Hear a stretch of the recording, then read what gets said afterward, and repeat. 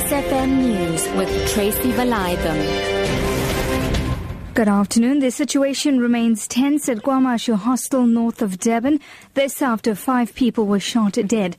A 30-year-old man has been arrested. Fanele Mhlongo reports. Crime is rife at the notorious KwaMashu Hostel. The area has seen a number of politically motivated killings in the recent past. 5 people were killed at the hostel north of Durban when a group of 5 people opened fire yesterday. A man believed to be one of the attackers was found dead with a 9mm pistol next to him. Police spokesperson Major Tulanzwane says the guns that were found in possession of the arrested man will be taken for ballistic testing. For now, he is only charged for possession of unlicensed firearm, and as our investigation going on, it will be established whether he is positively linked to these shootings. The police are still in the area patrolling, and we deployed the public order policing and the local police as well.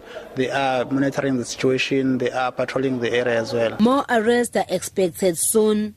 A suspected gang member remains in a critical condition in the East Rand Hospital after being necklaced near Davidton. It was the 4th such attack since Sunday. The young man was beaten up before burning truck tire was placed around his neck.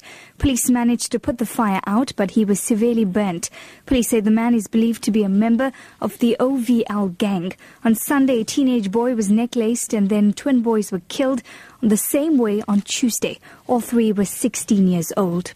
The DA says calls by the Department of Higher Education for police to intervene during turmoil at universities are only treating the symptoms. It says government cannot simply defer problems to police and should deal with its own shortcomings. DA spokesperson on education Belinda Bazoli was reacting to riots at the University of KwaZulu-Natal. She says frequent unrest is the product of government cutting funding to universities. Joseph Mosiah reports. Bozoli says severe limits on the funding to the National Student Financial Aid Scheme mean that poor students are left annually without support at UKZN and elsewhere. She adds that this has led to only half of eligible students receiving funding. She says universities such as UKZN, Forte and many others have an extremely high number of poor students, and the NSFAS shortfall seriously affects their income. She says, furthermore, UKZN itself has been systematically impoverished over the past decade, leaving it unable to fund its own operations at the beginning of each year without a more substantial upfront payment. KwaZulu-Natal Premier Senzo Mqunu says he was suspected in the murder of his bodyguard who was gunned down in July. Mqunu revealed this during an address at the Provincial Pop Crew Congress in Durban. 24-year-old Zolani Nkosi was murdered at Empangeni in his car. Mqunu lambasted local police were handling the murder docket of failing to investigate the case properly.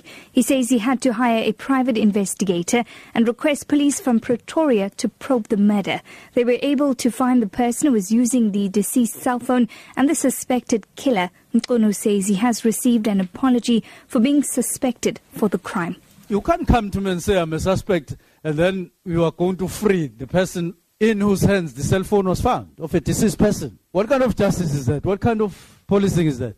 Including all these other things, get abandon them. After a day or two, I then receive a letter with, no, in fact, you are not a suspect, you apologize. I have a letter in the bag. They say the situation will be corrected. If such things can happen to a person who works for government, what happens to ordinary people? They look to our Bangladeshi justice. I saw it, I experienced it, and it's painful. Abroad this afternoon, nearly 8,000 migrants have arrived in the German state of Bavaria. German authorities reintroduced border controls at the weekend to try to slow the rate at which migrants were entering the country. Police have held several hundred people back at the country's Austrian border.